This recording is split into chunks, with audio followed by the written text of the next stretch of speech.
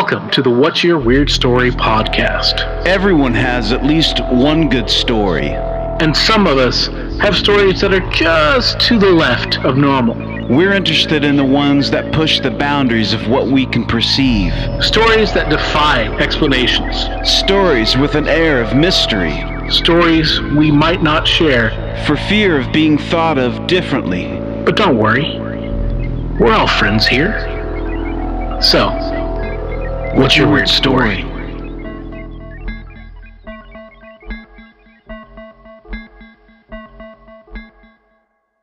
Hello, Weirdsville. Welcome to the What's Your Weird Story podcast. Hope everyone is doing well, enjoying the spring weather. Spring has definitely sprung. I'm feeling it, and I know my co-host is also feeling it. We both suffer allergies this time of year, and hey, that's okay. We're going to make it through it. And I'm speaking of no other than my best friend in the world, Mr. Adam Beebe. How are you, Professor? Oh, thank you so much for that wonderful introduction, Smiling Sensei Barry Johnston. Yeah, dude, spring is officially here. It's kicking my ass, kicking me in the face. I've got allergies pretty much all year round, but springtime has been really bad. You know, it wasn't so bad in Oklahoma because of the lack of really all the, you know, a lot of trees and stuff like that. It's, you know, mostly farmland, so it wasn't so bad. For me, dust was the main thing there. But like when I moved to the South, North Carolina, it was miserable every year. For about 3 months, I would just be, you know, suffering, itchy eyes, just running from my nose and couldn't breathe at the same time, and just, you know, pollen and mold and whatever. Pollen. Well, the pollen in North Carolina, Eastern North Carolina, where I lived, would it was a dust that covered everything, yellow dust everywhere. Yeah, it was so gross. But it's not so bad up here in Cincy. I still get it. You can still maybe hear it a little bit in my voice. I'm definitely stuffed up and have been for the past few days, and it's not been fun. Been sneezing my head off and all that. But hey, like you said, it's part of life. We get through it. Yep. And so anybody else out there that's suffering, I'm right there with you. Yeah. And misery loves company. So I don't remember as a kid really having allergies, but as I've gotten older, certainly has been a thing for me. And what's hard is to figure out what's allergies and what's not, like a cold or something. Mm-hmm. And so last week I got it pretty bad. I think it was a cold. But that, along with the temperature being up and down and all that kind of stuff being hard to kind of, navigate. But I digress. Speaking of being a kid, one of my favorite TV shows growing up, Adam, was Fall Guy. Do you remember Fall Guy? Yes, big time Fall Guy. We love Fall Guy. That had a great theme song, And Lee Majors, right? Lee Majors. And he had that truck.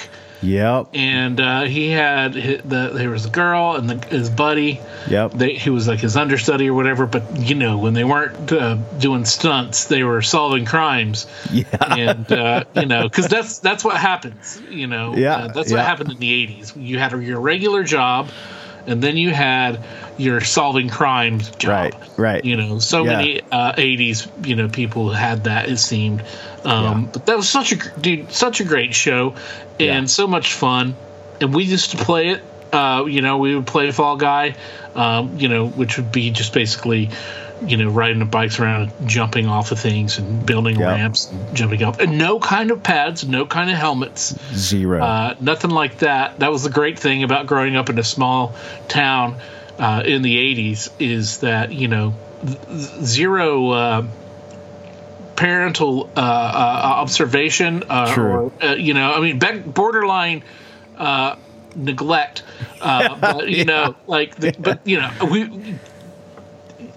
We were That's the Pretty truth. much.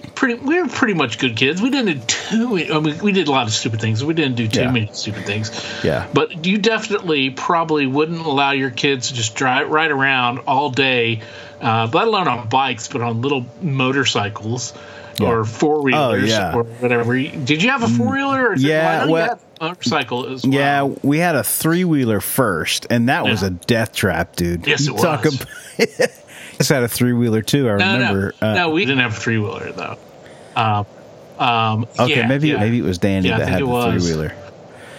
Because I remember being on somebody's three-wheeler, and in our property when I was a kid, behind the fence we had this little small patch of land, and I couldn't steer the thing because the wheel was off. Like the most dangerous thing, because you get that thing up a little bit and you can't steer with the front wheel. Is like just there for a fucking ornamental look. You know what I mean? There's nothing to it. They're so dangerous. But yeah, we had a three-wheeler for a little while, and then we had a little. Was it the BW? Is that what they called it? Yeah. The big wheel. And then it was a motorcycle. It was a regular motorcycle, like mini motorcycle, but it had the big fat wheels like that you would have on an ATV, like a three-wheeler or four-wheeler. I remember, you used to tear around on that, and we had a little 80 motorcycle that I would tear around on. I would drive mine in town a little bit, but I couldn't do too much because it's in town. I couldn't get on the streets. But we'd take it out to your place out in the country, and we'd drive up and down and up and down, and you had those big ditches in the front. And that's right. We would jump the culverts. I remember man. The one by your house was especially steep, right? And I remember your sister Jamie was going, and she was hauling ass, man. She was going much too fast, and I remember her jumping up into the air and then flying off, and the motorcycle kind of turning to its side and just landing boom down in the other side of the ditch. And I remember that too, man. Kids like you and me, we were probably laughing, and of course the parents were like, "Oh shit!" That's when they started to run to check and make sure everything was all right. And of course she was fine. Yeah.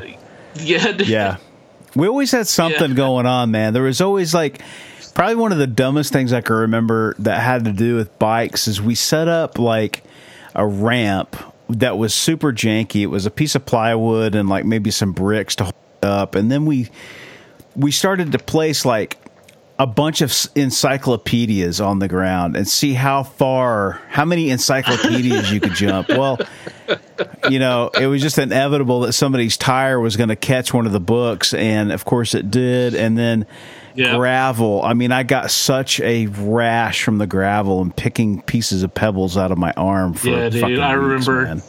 I remember one time coming home from playing, I don't know where, and this is when we still lived at the White House, as we called it, there on 7th Street. And I came home and I went upstairs and I found my brother in the upstairs bathroom, and he was picking cactus needles out of his body. He and his buddy Jeff Nichols, they were on their motorcycles down by the Kingfisher Creek, and my brother crashed into a big pile of cactus down there.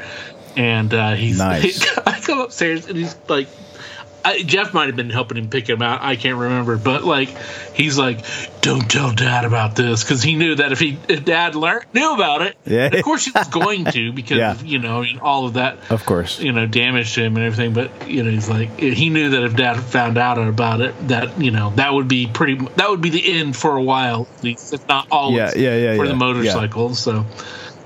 Yeah, no more fun. That's awesome.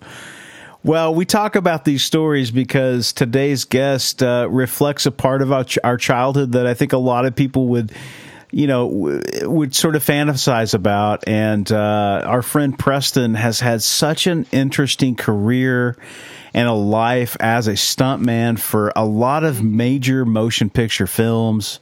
And wow, he really delivered some interesting perspectives. Definitely, this is one of those that we would file under the weird jobs category, I suppose. With a stuntman, a professional stuntman, stunt actor who had been in the industry quite a long time and did a lot of cool things and worked with a lot of cool people and on a lot of cool projects. And we were excited to talk to Preston, and it was really, really, really cool. So joining us today from Weirdsville, USA, or at least one of the Weirdsville, USA, it's not the official one, but the Keeping It Weird city of Austin, Texas, is Preston Corbell, Stunt Beast. Preston, thank you for joining us. What's your weird story? Well, I do live in the city of the weird, so I guess that's a little odd, but my story's a little more unique, so it's not really on the weird scale, but cool. Definitely unique. I was a Hollywood stuntman for 20 years. Wow. Did over 100 projects. Wow. Some cool stuff if you guys like Marvel and DC. So I did The Punisher, Daredevil. So I've done a lot of that. I started out doing One Tree Hill and some horror stuff, guys like that. I did a lot of Cabin Fever stuff. Oh, wow. So just kind of been busy for 20 years, and now I'm retired. But I did a lot of work East Coast, Wilmington, North Carolina, New York, stuff like that. Now I'm in Texas. So it's been a long career and a lot of fun stuff, and I'm walking around completely injured all the time and heating pads and ice and everything, which is fun to have those memories when your body hurts every day. But yeah, I mean, that's really it. Wow. Well, you say it's unique, but it's a job that would be a weird job to a lot of people out there. Sure. Yeah. So we here on the podcast, we say weird story when we let weird cover a lot of ground, but we also just like damn good stories, and it sounds like this is going to be a damn good story for sure. So how did, usually we don't ask questions right off the bat, but I think I've got to. How did you get started in this career? So I was a model and then actor as a child, so probably really young teens. Okay. And I graduated early. I graduated high school around 16, ruptured my Achilles. I wanted to go to college for basketball, and that kind of ended. And then I rolled into a movie called Cabin Fever, which was filmed in North Carolina up in the woods. And that kind of started the stunt thing. And I couldn't play basketball anymore, so I was like, okay, let's focus on something else. And it kind of steamrolled. And then working in North Carolina, I think it was around the Boone area, Cabin Fever, I was able to go down to Wilmington, which we call Hollywood East. And a lot of fun stuff gets filmed there. Wow. I was able to work on a show called Reno 911, but my real big break was a show called One Tree Hill, which was filmed in Wilmington for a long time. So I was on there for probably 5 seasons, and I was able to be Chad Michael Murray's stunt double and photo double, which was awesome. And then it led to things where HBO came around with Will Ferrell in a show called Eastbound and Down. And I was able to double Danny McBride for multiple seasons. Oh, that's so really cool. So I had, and the fun thing about it is I was shooting One Tree Hill at opposite schedules, but the same year as Eastbound and Down. So if you've ever seen One Tree Hill, you got Teen Idol, who's about 170, and then you got Eastbound and Down, Danny McBride's about 230, and I had to match those weights within a year, and that was multiple seasons. So that's pretty crazy. That was a pretty crazy feat. But, I mean, it all just kind of steamrolled, and I got to do a lot of cool things. Got to work with Schwarzenegger, got to work with Stallone, doing Escape Plan. Wow. And just a lot of fun stuff, and definitely look back and go, wow, that was pretty cool. How are the stuntmen treated as far as from the actors? Like, are you, I mean, I'm sure there's a lot of respect there. Would that be? Yeah, sure. There's not a lot of us. So there's not a lot of us, and especially like in a North Carolina element, you're not in Los Angeles, you're not in New York. So everyone that really works in film works on every project that's there. So you kind of build that community and that family. When I was doing One Tree Hill, I was able to be a stunt double, and I was able to work every day as a stand-in and photo double. So I was constantly there, able to build those relationships. But you were definitely respected, absolutely, as a stuntman. But we kind of do our own thing. We kind of stay in our own zone, and we have to mentally prepare for whatever stunt we're going to do. I think a crazy thing that people really think about stuntman is adrenaline junkies. Like, oh, you guys are ready to go. You guys are crazy. Yeah. And it's not. We're trying not to get hurt. Right. So, if we're on the top of a building and we're jumping down 100 feet, we don't want to get hurt. We're not like going crazy up there. So it's not necessarily adrenaline. It's about being very precise and not getting hurt and able to walk another day. And if we do get injured, we don't have a paycheck. So it's definitely safety is first with that. Or is there a training regimen that you try to stick to, or like depending on the project? I'm sure there's probably things that with the stunts and things that you got to work out with your body, right?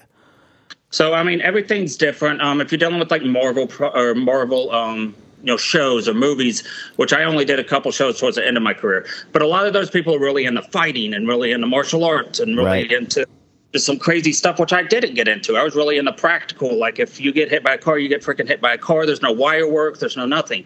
So it's very different. Sure. But I was able to adapt to multiple roles. So I kept my body in this one position where I could gain weight really quick and I could lose weight really quick. So you kind of have to do that and do a lot of resistance training. And, hey, I need to cut out and do some cardio and not eat as much and eat a lot and do lifting weights. But you have to stay in that middle zone because you want to adapt. And if you're willing to adapt and there's a role, hey, this is up, they know, hey, Preston can get this pretty quick. Whereas if you're typecasted with one type of, I do kickboxing, I'm 170 pounds and I'm not budging, then you're really typecast and you can't do it. Yeah, that is interesting. That's an aspect of it you don't really think about. From from the viewer's standpoint, it's like, there's stuntmen there, but it's done usually pretty well to where you just kind of it melds into the movie, and you don't. That's just an aspect you don't think too much about. That's really fascinating. What's the wildest shit that you've had to do? I would say wildest. I mean, I do get that question. It's hard to narrow. I would say the thing that I've done a lot and still is wild every time I do is get hit by a car that's going, whether it's 30 to 50 miles per hour, but it's so like almost mathematical where you're about to get hit and you have to know how to roll. You have to know, hey, I need to jump here. And if you miss it, you could break a femur. No so kidding. It's pretty serious if you miss it. So that's kind of like you're in your own zone and you know what you're doing there. But that's pretty wild that you are able to do that. Being set on fire is pretty cool, but I wouldn't think it was wild. I was able to do it. Well, to you. Now, wait a minute. Think about your audience here. We don't know any of this stuff, man. I think the craziest thing is I drove a limousine off a really high bridge. Oh, damn. And that was pretty crazy because you had to be underwater and you have to know how to breathe and do your timing. Wow. And you have like 10 cameras doing one shot. And if you're the one guy that messes that up, that's pretty bad. So there's a lot that goes into that. Sure. So that was pretty crazy, just for one shot. So that's like a once and done type of a shot. Would that be like, I mean, there's no. I mean, you only get one limousine and you're busting through one bridge. And yeah. It's all or nothing. And you don't want to be the stunt man that messes that up. Damn, man. What do you think? Can I ask you, what do you think about Jackass? I love Jackass. I grew up on Jackass as everyone else did. I love all the guys on Jackass. I haven't met any of them, but they definitely seem cool. I mean, they're kind of. I think they lean more towards adrenaline junkies. I mean, they're kind of doing it for the something a shock factor, I guess. The shock factor definitely. Of it. Sure. I don't know. I love Jackass. What about you? You guys like Jackass? Oh, I love it, man. Yeah. Did you see the new one? Yeah. Oh, yeah. I've seen them all, man. Yeah. I mean, pretty good too. I tell you what, probably my favorite scene out of any of them is when they dressed the what's his name? His last name's England, right? I think it's this guy. Where they dress him up. England? No. They dress not the bear one. They dress him. They dress him up as the taxi cab driver, and they put the pubes on his face for the beard. Oh, yeah. And they make him drive. They put him in the car in the back of the trunk, and they tell him that he's going to the airport and he's going to jump out and say that he's a terrorist or some shit. And oh my God, dude, that is probably one of the most hilarious scenes. But I'm a big fan of theirs for sure. I think my favorite Steve-O in the porta potty. That too. With rats going everywhere in the crazy. So disgusting, man. Dude, I don't even know if I can pick a favorite one. I got into them later. I didn't watch them when they were on MTV. I just started seeing when the movies came out. Yeah. And I like whenever you would have a new, like the 3.5 came out, and then 4.5. And when those come out, I'd spend like, I would binge through all of them, a couple of times, watching them through every time a new one came out. But I mean, those guys are, now that's more of an adrenaline junkie. That's also more of like, it seems like it's very performative as far as, one-upmanship or, what we can get away with and pranky and stuff like that. Right. Whereas what you're doing is, you're storytelling. You're part of the element of the story. Yeah. And definitely, stuntmen, obviously, like a lot of people don't get the the credit outside of the industry as much as they probably should. Just like people don't really talk about the grips or the the boom holders or anything like that. But you've got to have those to make those movies happen and to make it spectacular and to make it believable to where you can fully escape and everything. Yeah. And so I think that's just it's interesting that this is what you did for so long, and it's fascinating because like I do have an appreciation for that extra stuff that goes into the craft, just because I guess being creative myself and knowing what doing that kind of stuff, there's more than involved than just the final product. Yeah. How does go ahead. Yeah, no, go ahead. I was going to say, have you guys got into filming yourselves? Have you got into filmmaking at all?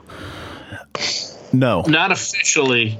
That kind of sounds weird. Now, I've kind of like I've done some stuff like like low budget stuff that I was in for people, but like I did some theater in college, and Barry and I both been in bands.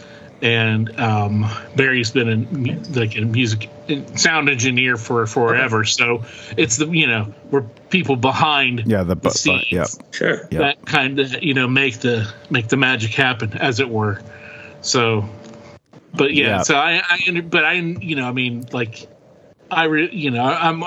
listen. I like hearing stories about the stuff behind the scenes as well. And it's funny you mentioned Cabin Fever. One of the podcasts that I've been listening to is a kind of an about behind the scenes. It's Pod Meets World. It's the cast of Boy Meets World. Oh yeah, I've heard of it. So I never really watched. I didn't watch the show when it was on. I watched it. Ryder Strong. Yeah. So I watched it during the pandemic because I was running out of shit to watch, and then.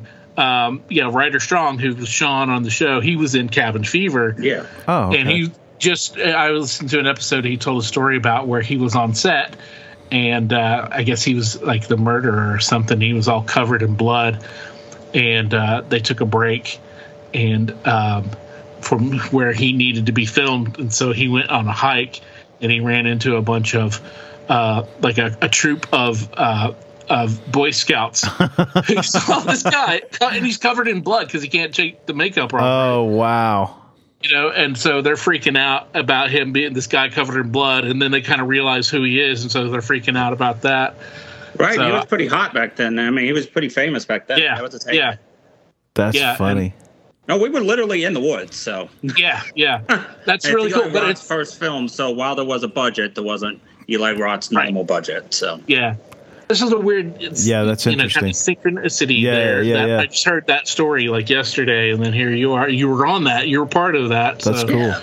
It's really cool, man. How does one get started in stunts? I mean, how did that happen for you? It's a great question. I think I kind of got a role of, I think I started as like a photo double, and then I had that opportunity to step up and do maybe a character called Bunny Man, which was in some of the Cabin Fever movies. And I was able to kind of just roll into that. And since that was in North Carolina, I was able to work in Wilmington. So it kind of, snowballed a little. There was a ton of hard work. There was a lot, I put a lot into it, but initially it just you get a break. Everyone kind of gets a break, but I would say most people have to be good at really one thing. I mean, you have to find one thing you're excellent at, whether it's kickboxing or martial arts. Mine was basketball, so then I translated that to One Tree Hill, which was a show about basketball, so I could kind of use that and integrate that. So you have to be really good. By really good, you're a professional athlete as a stuntman. You have to be professional level at that thing. Right. And then once you get in there, you can do other stuff. But you have to get your foot in the door one way or another. And you got to be really good at something because there's a lot of people that want to be stuntmen. So are they consulting you, like, as far as, like, shots and how they're going to pull things off? Is that... Or how does that work? I mean, are you kind of the one that's going, I can do this or I can't do that? Or you have to be honest with yourself and don't go into a role line. I mean, if this role's calling for something like, hey, I can do that, you're going to find out really quick you can't do that and you're not going to work again because no one's going to trust you. Gotcha. So be honest with yourself and what you're going in. You're capable of doing that. And then you have a stunt coordinator that's going to plan everything together and make that masterpiece before the action. But when you're actually shooting, you're working with the director of photography. So he is the one that you're dealing with getting shots aligned and how everything and hitting your mark and all that stuff. So I would say before in rehearsal and all that stuff, the stunt coordinator on set, you're dealing with the DP. Gotcha. Is there a steep learning curve when it comes to that kind of stuff? Like, I'm sure, like, time is money, on a film set. So it's like you got to learn quick, I would imagine. Is that true? You do learn quick, and a lot of the stuff. So when I'm doing a TV show, back then there was like 22 episodes a season. I think everything now is like 10, but back then there was 22. So, different stuff can happen each episode, and you don't get much of a heads up. Yeah, and you're the stuntman on there. So it's like, today we're doing this. And I was like, okay, luckily I know how to do that. And if you don't, you better learn it pretty quick. But if you're being casted in something Marvel movie, they're very specific in exactly what kind of stuntman they want in that exact role. So it's very different in how you're being cast. But really, when you're in a TV show and you're one of the main stuntmen, you're really going to have to be versatile, and you're really going to have to be pretty good at a lot of things. Sure. How many stuntmen are on a film? I mean, I guess it would be anybody that's got an action role, or yeah, if you're doubling, for sure. Yeah. So it depends. If you're doing something that's I don't know, like we did Escape Plan. So it's in a prison. There's a lot of stuff going on. So you're going to have a lot of stuntmen in that. Gotcha. And you're going to have main ones that are doubling the main actors, and you're going to have a lot of background stuntmen as well. Yeah. And they're all going to have to know what they're doing. So that's kind of a chaotic, huge stuntman mess. Or Walking Dead that was filmed in Georgia. Right. There's a lot of stuntmen on that thing. Sure. But when you're dealing with a TV show, you're really in a pact of like 10 that consistently work. Okay. When you're dealing with a movie, something big like that, you could be upwards of 50 to 100. Damn. Okay. Did you you mentioned Walking Dead, and I'm a big fan of that show. Were you on that? Did you get to play a zombie? I was not. The same casting directors that did in Wilmington, called the Fincannons, actually moved their offices down to Georgia, where Walking Dead started. And it was definitely something every stuntman wanted to do. For me, it was you kind of being put with these 100 other guys, and I just wanted to work with a small group and be the guy that does something. Yeah. So that necessarily wasn't my career path, and I chose Vampire Diaries instead at that time, which I'm very happy with. But Walking Dead is great, and I know a lot of people that did it, and it's definitely a huge success. That's amazing. There's I just watched Top Gun, the new Top Gun, and I haven't seen it. I need to see it. Golly, man! I just know because they say that Tom does his own stunts. Is that? Oh, he's the best stuntman out. It's amazing what they do, and from what I understand, all of the filming that they did in the cockpits, they were actually flying. So it's like you get that realness happening, and with CGI and AI that's happening right now, do you foresee in the future less roles happening for stuntmen, or do you have any thoughts on that kind of stuff? I don't like that stuff. Luckily, I worked in the very early 2000s, like literally 2002. when I started. So a lot of that stuff wasn't around. And I didn't do a lot of wire work until towards the end when I did Doom Patrol and Marvel stuff, which I just wanted to experience. So that was great to experience. But wire work's not for me. I want to be I want to be in the scene doing the real stunt. And there's no green screen. There's no wire. You are the one doing it. Because it's kind of like we're the heartbeat of that character that obviously the actor, everyone knows the actor. No one knows us. But a lot of what we do makes that actor look really, really good on camera. Sure. And I do it for the art of it, and I don't want to be connected to a wire or worry about green screen. That's just me. But. Sure. What did you do in Doom Patrol? I just did stunts in Doom Patrol. Okay. So yeah, that's it's HBO. So that's definitely a good experience. DC, I don't think DC gets as much credit as it should. Right. Definitely with everyone loves Marvel over DC, but DC's got some pretty cool stuff, so I don't think they get as much credit. But DC I think does better on television with their television shows. Doom Patrol is really good. It's really strange, but it's a lot of fun, and it's a great cast and there's a lot of great action and stuff, and I'm a big fan of it. But definitely DC's TV series universe or universes, however you want to look at it, is really good. Marvel seems to kind of struggle with that, but of course Marvel, aside from their Netflix stuff, that was pretty good. But and the Disney Plus. The Netflix, I understand it as Disney bought Marvel and all the Netflix shows just ended. Well, yeah, but they're supposed to be. Daredevil's coming back. And it is, okay. Yeah, and in fact, he's come back. He made appearances on She-Hulk, and you had in the Hawkeye series, you had Kingpin come back, and so they'll be continuing on. He's got a series or two that'll be coming out from that on Disney Plus. But they really haven't gone into, probably won't have any more Luke Cage or Iron Fist or Jessica Jones. Yeah. But Daredevil is, and, so we'll see from that. But, what it was is Disney bought Marvel. They did the stuff for Netflix. Then they launched Disney Plus, and they were like, we're going to do our own thing. We'll just have that money piped in straight to us. And honestly, though, I'll say this: Disney Plus has been making some great stuff. The Marvel stuff they put out has been really fun.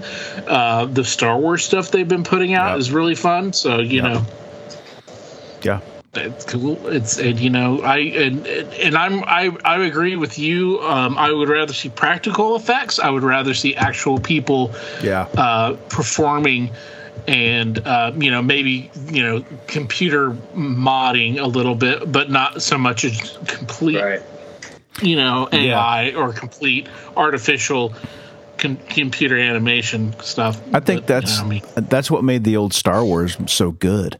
Yeah. It was all, it had an aesthetic, and it was, they didn't have the ability to fudge it so much with the computers. And then when remember when 1, 2, and 3 came out, and it was just it was just almost maybe too much for your eye. I don't know. It was too weird in that way.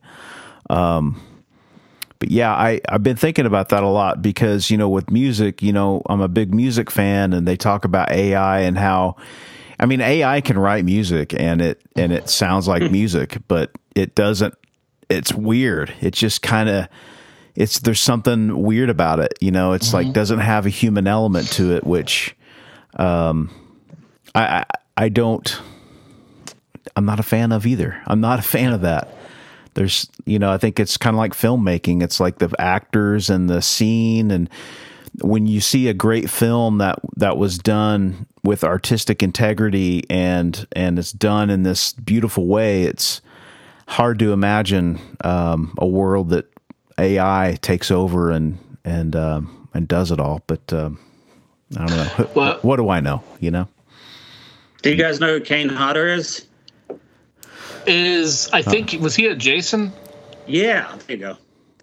Anyway, he's a big old time stuntman. But the movies back then with Jason and Michael Myers and Freddy and stuff, that kind of stunt work and that kind of just stuff they had back then was, it was cheesy, but that's kind of what made it so last, absolutely, where people loved it, you know? Oh, that's our wheelhouse, man. That's when we grew up. Yeah.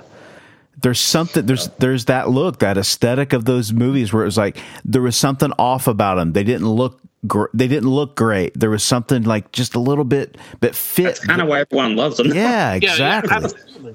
Well, and it was it was like, you know, it was problem solving, and it was the human element. It's a human creativity coming up with something on the spot, a practical effects. Yeah, you know, and where they created these things. Like, think about Alien. You know, where the first time you see the chest burst come out, you know, and how like that was just, you know, I mean, that was a guy laying on his back, and then they had the thing coming out of a fake body of his, you know. But, you know, I mean, one of the great things about that is, of course, nobody knew what was going to be coming out of him. Yep. So all the actors knew something was happening, but then that was their real kind of reaction, freaking out. Yeah. And, you know, so I didn't know that. I didn't know that story. Yeah. Oh, wow. And so, yeah, you know, it's there's the human element, the soul, if you will, that goes into art, that makes art something where you can see, you know, kind of has that thing. I think a cool one. Have you ever seen Candyman, the original? Yes. Yeah. Oh, yeah. I think a cool one. I can't remember his name off the top of my head. But anyway, the actor who was also a stunt actor, you know where the beads are coming out of his mouth? Uh-huh. Yeah. And they wanted to put that in CGI, whatever they had back then. And he argued with them, and they legit had real, like, hundreds of beads that were actually in his mouth that came out. Oh. And he wanted to do it that way because that's how it would look great on film. Yeah, and it really did. absolutely. One of the most iconic, like, scenes. Yeah. You know, and you remember that. But yeah, he legit had that many bees in his mouth. Wow. So. Wow. But that's art, and that's doing it for the art. Yeah. That's doing it for the passion. For so sure. You gotta respect that. Crazy, You know, but yeah. Well, you know, but that's the thing. That's the thing that stunt actors and stunt people, you know, that you bring to it. You bring to it the we're going to do this part to make it look better, and we're going to do it so that, you know, Tommy Lee Jones. I don't know why I pick him, but Tommy Lee Jones doesn't get hurt. You know, because he's the moneymaker, but we still want to make this happen. I would say he's the pretty face, but you know, we want him the not so pretty face. The ones who allow the story to happen. And again, I don't know. I just, you know, I've never had a chance to say to a stuntman, "Thank you for what you do," because I appreciate that. You make it exciting. You know, you add the element of excitement by your, you know, by throwing your body into harm's way. You know, I think a lot of people, if you get injured, I've been through tons of injuries. When you get injured, you don't make that much money. You don't make the big bucks. You're injured. You're crippled. And it's easy to go, "Oh, this sucks. Why am I doing this?" Yeah. But I love film. I mean, I've made my own, like, short films, but just being a part of 100 big budget films. I mean, I just love the art of film, and I love doing it and performing it and kind of leaving my own stamp on the film. Even though you don't know it's me, I still did this, and that's really cool to me. I just love amazing. That's amazing. How many bones have you broken? Oh man, Do you know? I don't know off the top of my head. A lot. How many bones have you not broken? Yeah, I mean, but I wake up every day and it's either, okay, we got a heating pad and ice pack. What are we focusing on today? What hurts the most? And that's kind of what you deal with every day. Yeah. But I also have great positivity, and I know that's really cool that I got to experience that. So I don't complain. A 20-year career is impressive. That's impressive, really. Have you seen Once Upon a Time in Hollywood? The Quentin. I haven't, but I know that's Brad Pitt, right? Yeah, it's a wonderful homage to stuntmen. It's oh really? I'll have to watch it. It's great. It's about an aging actor, and at a time in Hollywood where things are changing, and he doesn't quite know where he fits in, and his stuntman and him, because of he's a stuntman, he's kind of stuck in the same situation. It's great. I think you would like it. It's you know, Quentin Tarantino, so it's always weird. All right, well, there I'm in. Yeah, but it's good. That's what I thought about whenever Adam told me you're a stuntman. I'm like, oh yeah, cool. So, awesome. I don't know. Yeah. I was going to say, I know Barry asked you what's your wildest stunt. What was your favorite thing that you've done? What your favorite stunt that you that you've come up with, or that you just felt the most pride, or you just had the best time doing? I don't just have one. I should have one because I get asked that. I don't have one. I just I take a lot of pride in doing things very methodically and correctly, and not only do I not want to get hurt, but I want to nail it on that first or second try. I hate to get to the second, but never get past the second. But I really want to nail it on the first, so I take a lot of pride and preparation, and boom, I'm in and I'm out, and that's what we're there for. Yeah. And a lot of times, like if you're doing like a fighting scene and the actor accidentally punches you in the face and they weren't supposed to, but it was an accident, you have to kind of roll off and act like you're not injured.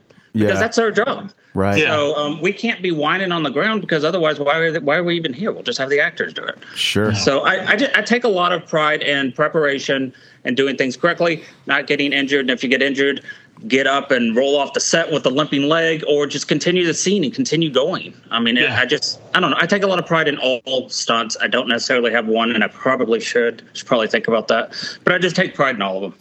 Yeah, that's great. Well, then what was your favorite project to be in, I guess, maybe? I think for the longest time, I kind of fought One Tree Hill just because I wanted – obviously, it's a teeny bopper show, but as a stuntman, I wanted to kind of do something that was more stuntman-like, so more action, more all that stuff. And now that I'm older and look back on it, that was really the launching pad of everything that started. And it's you always want steady work in anything with film. I mean, anything. It's hard to get steady work. Oh, yeah. But if you have a series, you need to ride that sucker out as long as it can, because that is good work. And I think that's where I built all my connections. I think that's where I really learned a lot of stunts. And I think that's kind of my home. So most proud project, probably One Tree Hill. Cool. Nice. I got to ask you, how was Schwarzenegger? Did you get to kind of talk to him at all, or how was he? I interacted with him and Stallone a little bit, not a lot, but they were both really nice. Schwarzenegger more nice. Stallone's more down to business and doesn't want to deal with anyone he doesn't have to deal with. Interesting. Right. Okay. So he wasn't real talkative, but Schwarzenegger definitely talked to everybody. I'm not saying Stallone was bad. He was just he was focused on what he needs to do, and that's great for an actor. I gotcha. He was not. So they were both really good. I'm a fan of both of those guys. The last Tulsa King, I haven't seen it. It's really good. I mean, of course I'm here, so it means something to me. But I thought he did great. I thought the script was really good, and I thought that they did this area justice. It's kind of about Oklahoma's sort of explosion in the medical marijuana world, and he plays a guy that has spent over 20 years in prison for the mafia, and they send him out here when he gets out of prison to start up a money laundering scheme, and they use one of the medical the dispensaries to do that. It's pretty good. It really is. That sounds pretty good. Yeah, it's pretty decent. And I keep looking at him. I'm like, he is my dad's age. Oh, he's incredible looking. It's like strength. I mean, those videos out him just doing crazy things. Yeah. Impressive. Totally impressive. I guess I just saw Tulsa King, and then I saw Stallone, and I was like, I don't really understand how that works. But I need to check it out. It's really not. It's really pretty decent. I finished the season, so whether that's good or bad, I don't know. I have a hard time with really badly done TV or movies. Yeah. So I don't know. Take that for whatever. I think a lot of stuff's so quick, and there's so much stuff out now. We just have an endless amount of stuff to watch. But probably quality suffers a little in some areas for sure. Yeah. But there's when people say I don't have anything left to watch, and it's like there's so many other things you need to explore. I think more often than not, I just don't watch anything because I'm sick of looking for 30 minutes to an hour trying to find something I want to watch. Yeah. Our attention span's so bad. If we don't like it in 2 minutes, we change the channel or something. So no, I get you on that for sure, because I end up watching a lot of the same things over and over and over again. And I think, familiarity, is to a degree. And I also read somewhere where people who have anxiety will tend to do that because they know what's the anxiety level watching that kind of stuff is low, so that they're not going to be super stressed out because they know the outcome. Right. You know? Yeah. Of course, that's probably for more highly agitated anxiety than whatever twinges I suffer from. But still, there's stuff that I can watch over and over and over again. Yep. And I tend to also go back and watch old shows. Oh yeah. That I watched before, but I'll always be watching MASH. Oh, it's a classic. It doesn't. You know what? I think it's because my grandfather watched it, and you'd see the same episodes over and over and over. But they start to. There's a place in your heart for that stuff. It's like it never gets old. I don't know why, but it's like it's a beautiful thing. Yeah, I don't know. Have you ever thought about writing a book? By the way. I've been told I should write a book. You should write a book. No, in the background there, so that sounds like that's been suggested definitely close and recently, perhaps. Yeah, no, it has. You need to write a book, man. Definitely, I probably should one day. There are not many people that have your kind of story, and if they do, they're not writing books. So you need to write one, man. Yeah, I definitely should. Yeah. I do want to ask Barry, though, what kind of music do you work with? A little bit of everything, man. So I grew up a thrash metal kid. Of course, my dad, I grew up listening to like Elvis and Beach Boys and kind of the thing that all of us did that had parents that grew up in the 60s. And then I went to a recording arts school and just started making records on my own. I've done independent records. I've done major label records. I love everything though, from metal to country. I'm a fan of everything, man. I don't. And you do engineering, so kind of. Yep. I'm going to be dumb on this one, but what does that consist of? So setting mics up, getting sounds. Okay. What kind of environment are we working in? Or what kind of tone do we want the record to have as a whole? That's when you start to get it more in the production side of things. But like engineering side is just like, how do we track what we're trying to track? Sort of the specifics of how do we get down the parts to be able to mix them and put them in a situation to where you've got all the elements that you need to mix a record, and then the production side is more the overall feel of it. How are we going to make the cake? You know what I mean? What areas are we going to focus on? What are we looking at as far as the total outcome of things? But I've been doing that I've been playing in bands since I was 12, but I was about to ask. Yeah, I've been playing in bands forever. And then I've probably been making records for 28 years or so, something like that. But do you have a current band? Yeah, actually, funny enough, you should ask, sir. I have a band called, the record hasn't come out yet, but we've embarrassingly so, we've been a band much longer than we should have for just putting out our first record. But our first record will come out in a couple of months. It's called Lisbon. The band is called Lisbon. It's kind of like an indie rock band, I guess, like a power pop band is what I would call it. It's, kind of catchy stuff. What did I describe it? It's got there's like a Foo Fighters feel with like that power pop rock kind of stuff, but there's also some like indie rock flourishes and like a little bit of a shoegaze element. A little bit of a shoegaze, yeah. So, but yeah, that's kind of that's my first love, really, I guess, is music. I'm the guy, like probably with you with movies, like I'm the guy that like I go look at liner notes and I see who's working with who, and like when you're a kid and you're checking out bands, like what bands are they thinking in their thank you list, like back in the day, and then you go look at those bands and you just spend days in the record store looking for bands and and doing all that. And I'm getting into the old man moment, but I'm going to embrace it because it's who I am. But yeah, it's so yeah, music is my passion, my love. But you know, filmmaking. I went to a recording art school that had a filmmaking school. Sort of was the other side of it, but we never really did much of that. And it's always been something that I found pretty interesting and would love to know more about filmmaking. You know. And how that all works. No, it's an interesting process, especially indie film.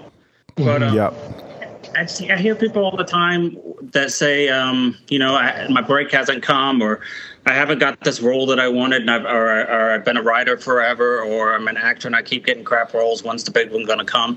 And that's where filmmaking comes in, and that's kind of where you get to know every aspect of film, and that's like the best kind of lesson or class you can go to is kind of learn it yourself. So when you're making a film, you're a director, you're an editor, you're doing lighting, you're doing sound, you do your acting, and you're doing everything. And that's so valuable, I think. That's so valuable for you to know that much about film rather than be one-dimensional actor who's never done anything and you want someone to hire you. Sure. Instead, you can go, here's my reel, and you can show all this stuff that you've made, and that is really proof of concept to me. So everyone needs to get out there and kind of make their own stuff. Absolutely. Yeah.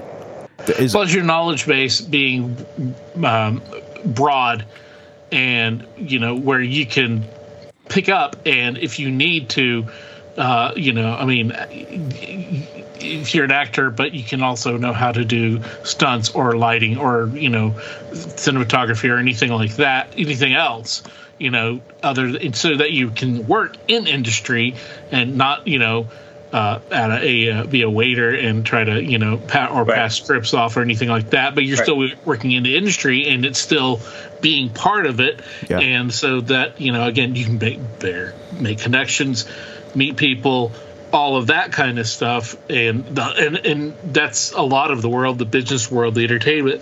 Connections is where it's all at. Yeah. So is there a decent film industry down in Austin? I tell you, it's growing. It's definitely growing. I mean, Joe Rogan just moved here, so you know we're pretty legit if Joe Rogan's here. Yeah, no kidding. You got Matthew McConaughey, you got Elijah Wood, you got a lot of people that live here now. Film's getting. I think there's some reality shows here. There's you know, projects here and there that are fairly big, but I think Robert Rodriguez built a studio here right before COVID, and then it just kind of went vacant and they haven't done anything with it, unfortunately. And I think he went to New Mexico because of tax incentives and stuff like that. But interesting. There's definitely some stuff. It's not extremely booming, but there's some stuff. That's cool. Are you involved anymore in the film industry in any way? I'm not. I'm working on I'm a sports therapist. So great. Health and working with athletes and stuff of that nature. Good for you. I'm retired. I'm old. I'm achy. But I want to kind of give back not only my experience as an athlete, but my education and therapy, and I kind of want to just kind of give back and kind of relate because no one knows an athlete other than an athlete. So. Absolutely. That's for sure. I do have a question for you. So before we started the podcast, you said I'm in the Mothman, so I got to ask. Yeah. What intrigues you about Mothman? Man, I was really fascinated with Mothman like 10 years ago. I went to West Virginia, did the whole Point Pleasant thing. Very fascinated. My whole I guess upper thigh is Mothman. The side of it's got a quote from the other part of Mothman called Indrid Cold, which is supposed to be the human form of Mothman. I went to the museum. I don't know. I was definitely fascinated with it. That's cool. I just felt Point Pleasant. Are you guys familiar with the story? Yeah. Okay. But go ahead. I mean, that town of Point Pleasant, whether I think it was 50s and 60s, I don't see that whole town lying. And almost all of them had experiences with that. Sure. And it's such a Bible belt. It's such good people. And they all had genuine experiences. I think there's some truth behind it. Yeah. So I don't know what it is. And I do think it actually happened. I'm a big believer in it. But I don't know. I am a believer in it, though. And I think the story was just fascinating to me. Sure. Well, you'll definitely want to listen to next week's episode. For that kind of stuff for Mothman and Ingrid Cole. of course, by the time when we'll have to edit that part out that I just mentioned it because it'll be out by that time. It won't be next week because it'll be a couple weeks. But yeah, you'll want to check out next week. That's really cool. There's some Mothman stuff in there. Okay, cool. Really cool stuff. But yeah, like John Peel, like who was like one of the great 20th century paranormal investigators, and he really broke a lot of ground in that area and writing about it, and is well known that that's basically going to Point Pleasant and all the weird things that he observed and that the people there observed and went through, all after the Mothman. Well, he was a legitimate reporter, and he kind of gave all that up to put this out here. So he's yeah. No, I'm not saying. I'm saying that's what I'm saying is like that's really like that's where. But I mean, he went there looking into the story, and that launched his career on the paranormal side. Where and he is respected in the field because he did so much work in it, and was able to, I guess he just stepped into it and was surrounded by high strangeness for the rest of his life, which ain't too bad. So that's great. Yeah, we've had a couple of other just sporadic stories here and there on Mothman stuff. So I'll have to check out if you guys have any episodes on it. We've got freaking almost 5 years of episodes. Over 5 years. We're so there's getting closer to 6 years. It's so crazy. Yeah, no, the one I was listening to was like 200 and something. I was like, oh, okay. Yeah. This guy's been doing it a while. Yeah. So hopefully we got lots of ears out there that are listening to this and are curious about it, and they all want a book written by you about what it's like to be a stuntman. It's going to happen one day. It's going to happen. And when it does, you got to come back on for sure to tell us about it. That's awesome, man. Thank you for hanging out with us. Do you want people to try to get in touch with you? Do you have social media presence or anything like that? So the only social media I have is Instagram. It's stunt.beast. And we got a great community over there. And I interact with everyone, DM me, comment, kind of bringing the social back into social media. Cool. But I love just interacting with people, whether I'm big on fitness there or it's film or whatever. Just, stop by. I am not shying away from DMs or whatever. So connect on Instagram is the way I go. Cool, man. It was a privilege to have you on, man. We appreciate it. Thank you guys so much. And thank you for your audience. Thank you.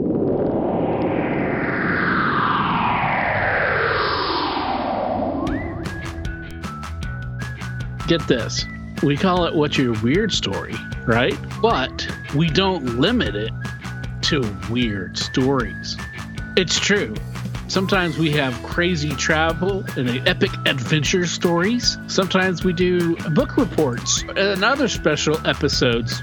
Sometimes we'll cover some weird news. Sometimes I'll see one of my oldest, dearest friends just dancing around and punching the air for 5 minutes before we sit down and record an episode. But hey, it's all good because it's fun to talk to people, to make new friends, to get in touch and reacquainted with old friends and hear amazing stories.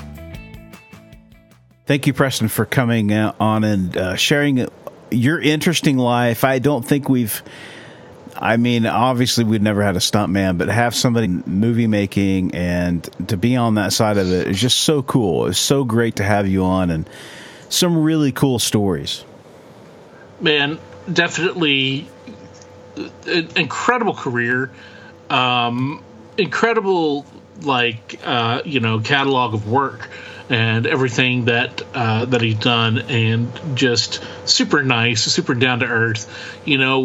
It's really great to hear all those stories about behind the scenes, because it's not, because as we know, there's a lot of things that go into the soup of making a TV series or a movie. Yeah. And all you get to see is the top layer. You get to see what's there at the end, but you don't see everything that goes up underneath, the heroes behind the heroes. You know, the people who do the actual death-defying stunts rather than just the pretty face that's there smiling and making the quips all along the way. Right.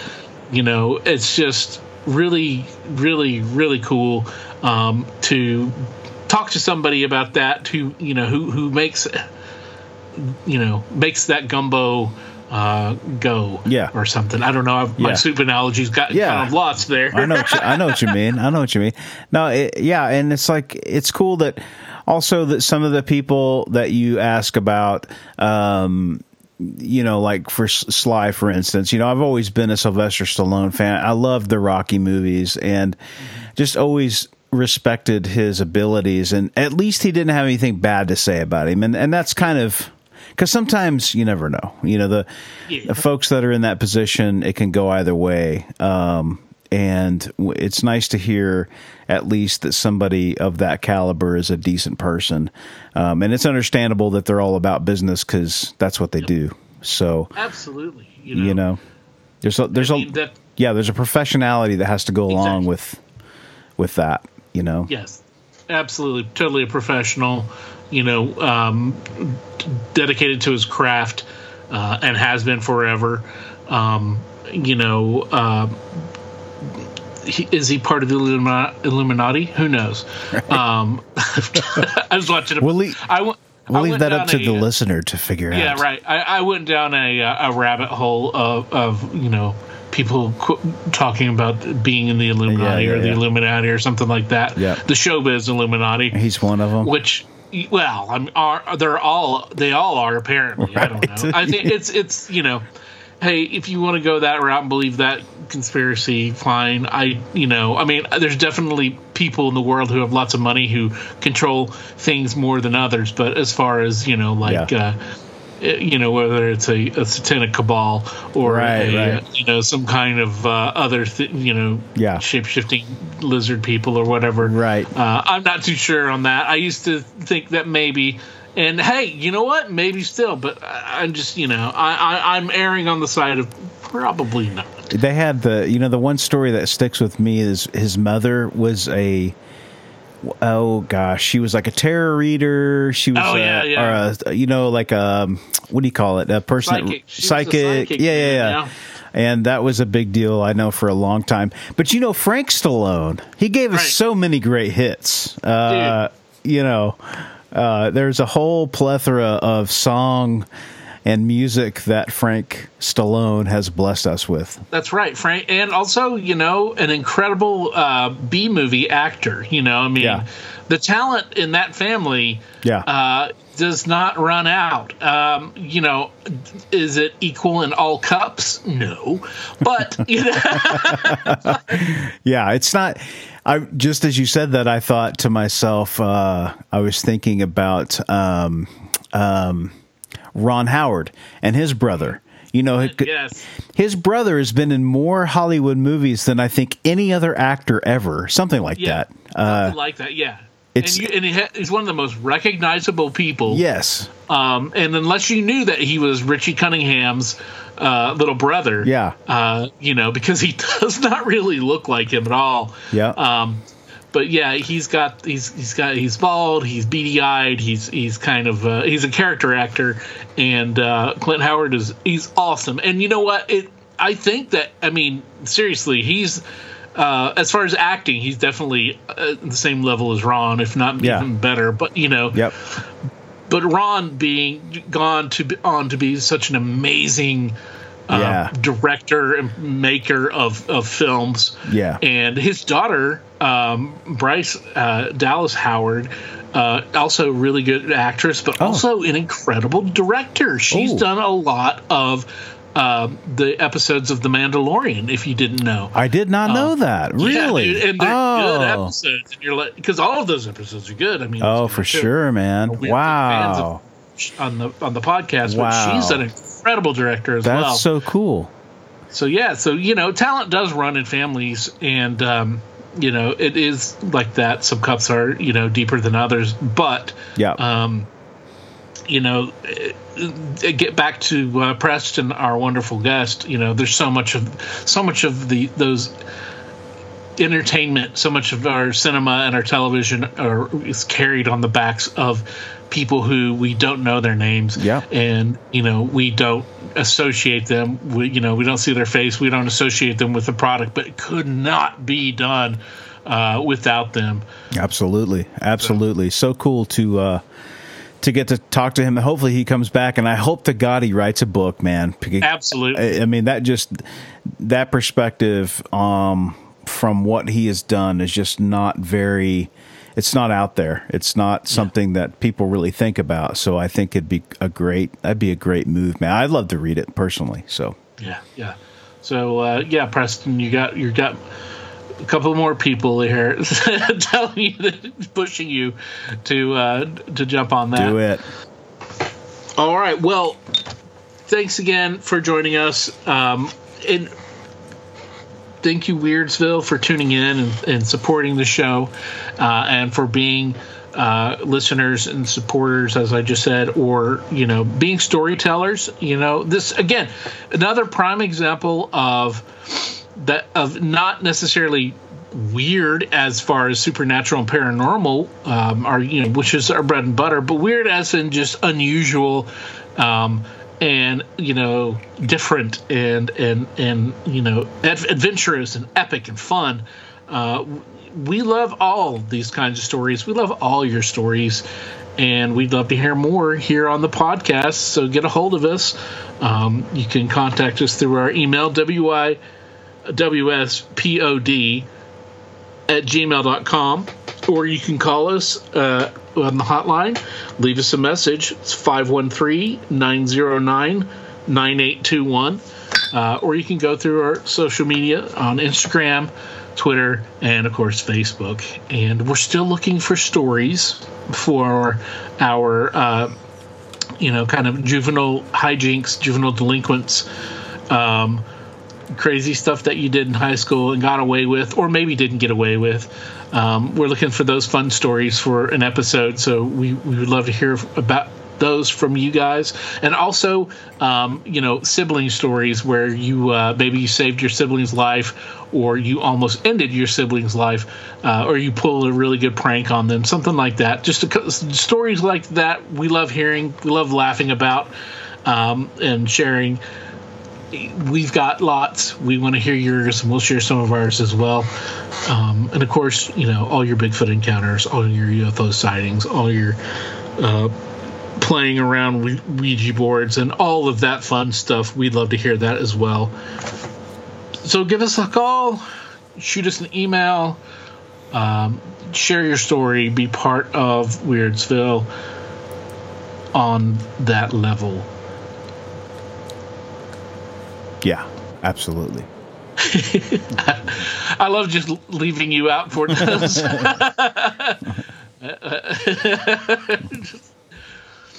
So thanks again, Weirdsville. Thanks again, Preston. And thank you again, Barry, for always being here, making us sound good. Well, thank you. Appreciate always an enjoyable time with you, my friend. Indeed. We got more coming your way. We got lots of cool stuff coming your way. We got so many people lined up and so many stuff to share with you. We got Corby next week, and Corby has a force to be reckoned with. Yeah. Corby is fantastic. Who she talks to dead people. I mean, there's no other way around it. Yep. She's a psychic. She does stuff, and it's great. She's like, wow. So yeah, we had a blast talking to her. And also coming up in a couple of weeks, Amber from who called us in. We talked to her. She lives in Ireland, even though she's an American, but she lives in Ireland, and she has some incredible stories from her travels all around the world. And those were fun, and Amber was fun to talk to as well. So that's coming up in the next few weeks, and so much more lined up for the summer and for the rest of this year. It's going to be great, and we'll just keep that ball moving, keep the steam rolling, keep it on, and all that good stuff. all of it. So join us next week here on the podcast. We love you all. Be safe. Be weird. As always, if you have a weird story, we want to hear it. If you have a lot of them, we want to hear them all. We can't do this podcast without your invaluable contributions. Whether it's sharing your stories, Listening, rating, and spreading the word about the podcast. Thanks for listening. Till next time, be safe. Be weird.